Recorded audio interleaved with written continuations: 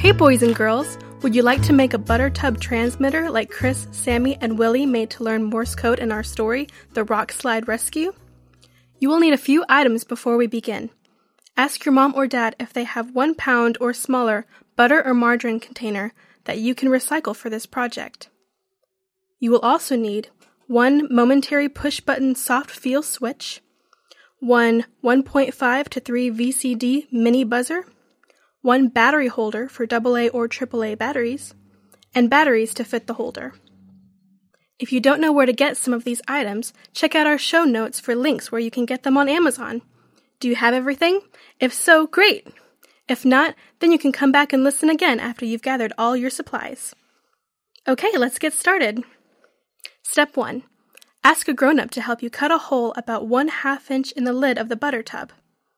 Step 2. Unscrew the thin metal nut from the switch and push the switch through the hole that you cut in the lid of your butter tub, making sure that the button is on the outside of the lid. Then screw the nut back on. This will hold it tightly in place. Step 3. Now let's connect the battery holder to the buzzer. See how each of them have 2 wires? Take the black wires and twist them together, making sure that the bare wires are touching. Then cover them with tape. Good job! Step 4. Take the red wires and hook each one through the holes on the metal tabs on the bottom of the switch. Step 5.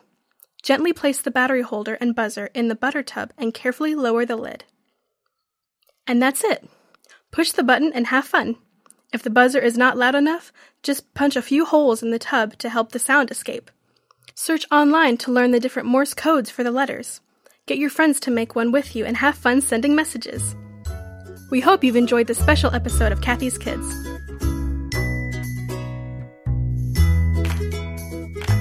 The story you have heard today is a chapter of The Shoebox Kids, Book 8, The Rock Slide Rescue, written by Sandy Zaug, edited and created by Jerry D. Thomas, and used with permission from the Pacific Press Publishing Association. If you're interested in any other books published by the Seventh-day Adventist Church, please visit AdventistBookCenter.com or call 1-800-765-6955. This podcast is a production of the Carolina Conference of the Seventh-day Adventist Church.